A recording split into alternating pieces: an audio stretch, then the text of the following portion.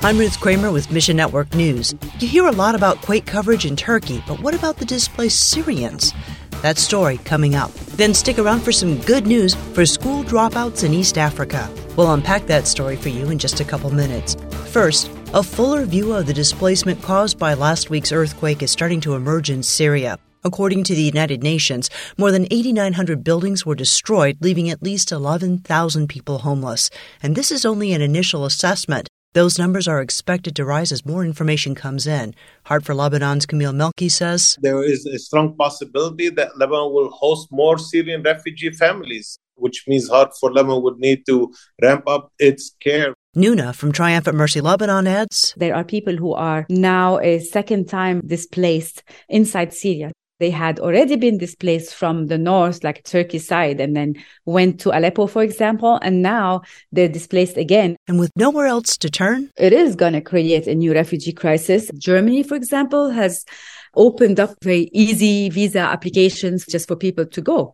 People will be leaving the country. Ask God to give wisdom to Heart for Lebanon, Triumphant Mercy, and many others as they prepare for a new wave of refugees. Half of our staff is originally from Syria. We're starting to plan how can we care for the immediate families, friends, and relatives. Meanwhile, what was already a dire food situation in Haiti has gotten worse.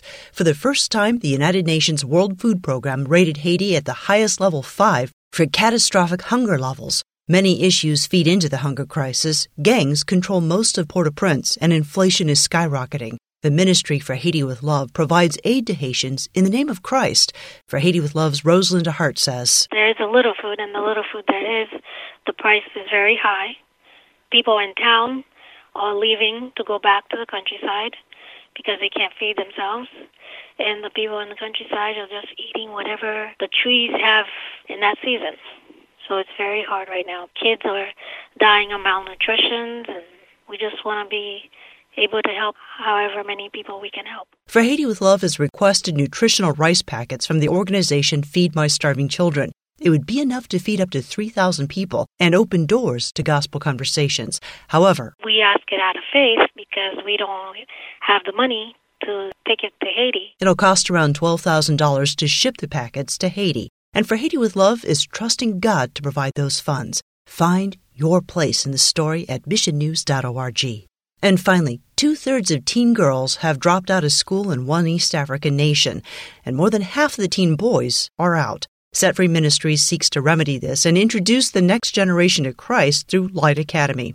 It's a brand new secondary school offering Christian education and vocational training. Set Free's Dave McIntyre says, unfortunately, a large campus of buildings going up in a very impoverished area has attracted a lot of attention from the government. Thankfully, Set Free was prepared. They've come in and examined our books and saw that everything was in order.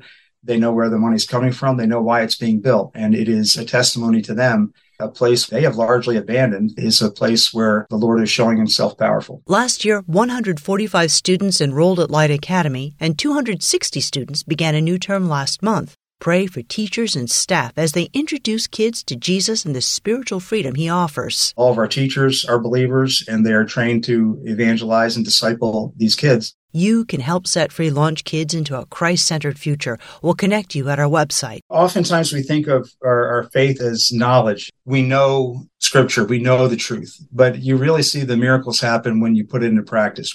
Our faith is not so much what we know, it's what we do, and it all starts with obedience. When you obey, when you step out in faith, when you go to a dark place and shine a bright light, things happen. Thanks for listening to Mission Network News, a service of One Way Ministries.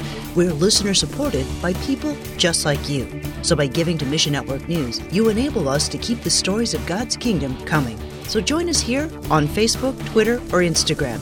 You can also find us on Alexa, iTunes, or TWR360. Look for links at missionnews.org. I'm Ruth Kramer.